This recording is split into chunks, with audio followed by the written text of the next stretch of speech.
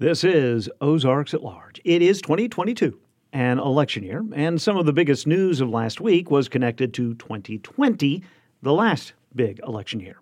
The Republican National Committee last week chastised two GOP members of Congress for participating in an investigation into the January 6th insurrection. This week, Roby with our partner Talk Business and Politics, discusses that action with John Brummett, a political columnist with the Arkansas Democrat Gazette. Roby began the conversation. Let's begin with the RNC, Republican National Committee resolution that has garnered so much headline and buzz over the last couple of days, censuring Representatives Liz Cheney and Adam Kinzinger. It's non-binding. It's a partisan political document. It has hyper-partisan language in it. I would expect nothing less. Are we overreacting to this document? Oh, I don't think so. Although, as I explained, you have to have full context on this.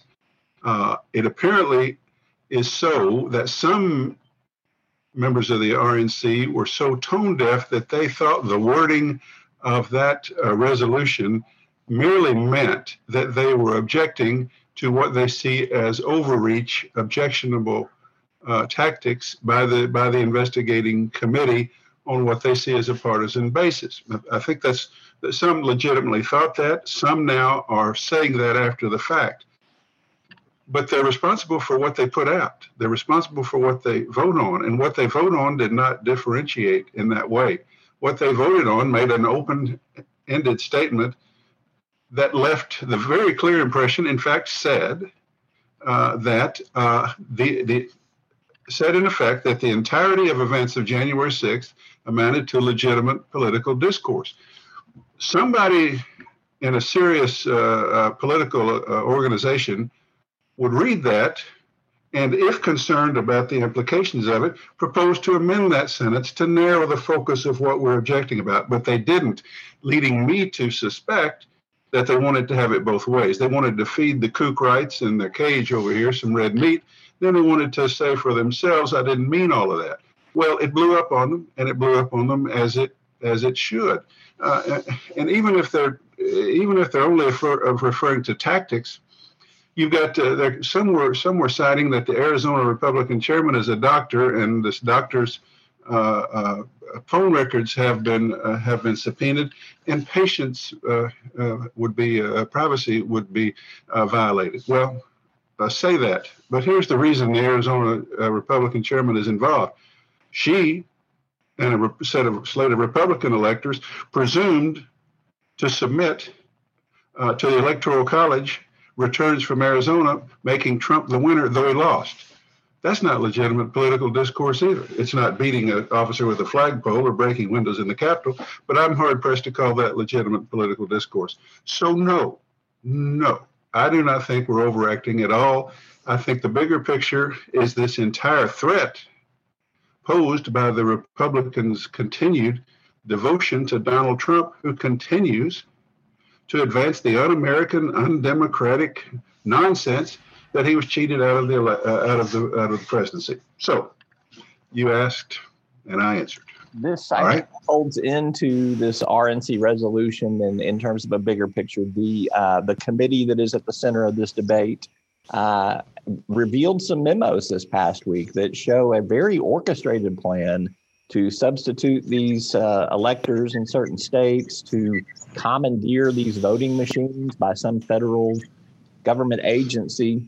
At the end of the day, I mean, that's some pretty hefty evidence of, you have to read it and believe it because it's not made up. But we are in this day and age where the chaos that gets created on a daily basis to make you not believe what you are reading with your own eyes or hearing with your own ears.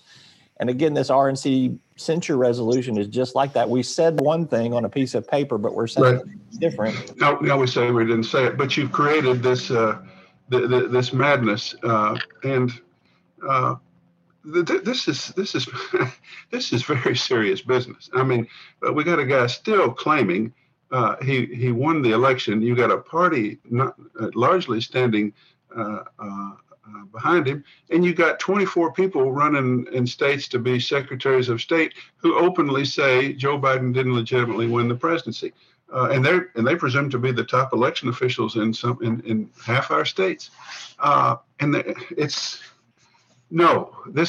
this entire matter can hardly be overreacted to, in my view.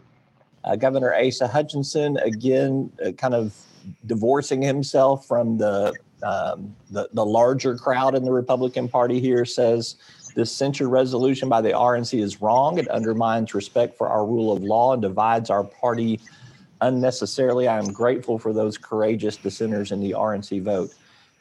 You're not surprised by Governor Hutchinson's reaction to this, but he put that out pretty much unprompted. Well, actually, I prompted him, and I was a little surprised.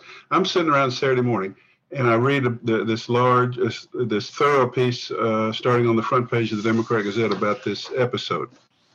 And I saw that my pals over at the Arkansas Times blog were saying, who in Arkansas, any Republicans in Arkansas willing to stand up to this? And I thought, well, I got the governor's contact information here. Sometimes I bother him on weekends. I assume he has nothing to do on weekends with questions. So I sent him a question in the context of my Tuesday column. And it was the RNC resolution, what say ye? That's what I said. And I thought he's going to finesse this. He's going to say this we shouldn't have censured these two for participating in this investigation. But at the same time, we need to be mindful of overreach and not being hyper-partisan in our investigative tactics. That's what I would have bet he would send back to me. No, sir. He sent back to me promptly what you just said. Then I put it on the Twitter. Then it got retweeted.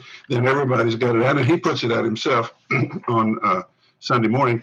And I think he was pleased I put it out and maybe intended for me to, but I intended only to use it in my own column. But I thought when I got the statement, the world needs to see this, that there's the governor of Arkansas at times can be as independent and admirable as I have implied in columns. So that's how that happened. And I would have been disappointed in a finesse, but I would have expected it and sort of excused it, a way to find it both ways, as so many are having to do. But he joined about 3 or 4 others, Senators Cassidy, Romney, Murkowski, and the Republican governor of Maryland, Hogan, at that point, and openly lamenting this rather serious affront by their own national committee. And I think people of Arkansas ought to be reasonably proud of his independence in that national context. John Brummett is a political columnist with the Arkansas Democrat Gazette. His columns can be found at arkansasonline.com. He spoke with Roby from our partner, Talk Business and Politics. Much more to this week's session, including conversation regarding Arkansas Attorney General Leslie Rutledge and Little Rock Mayor Frank Scott. You can find the entire discussion at talkbusiness.net.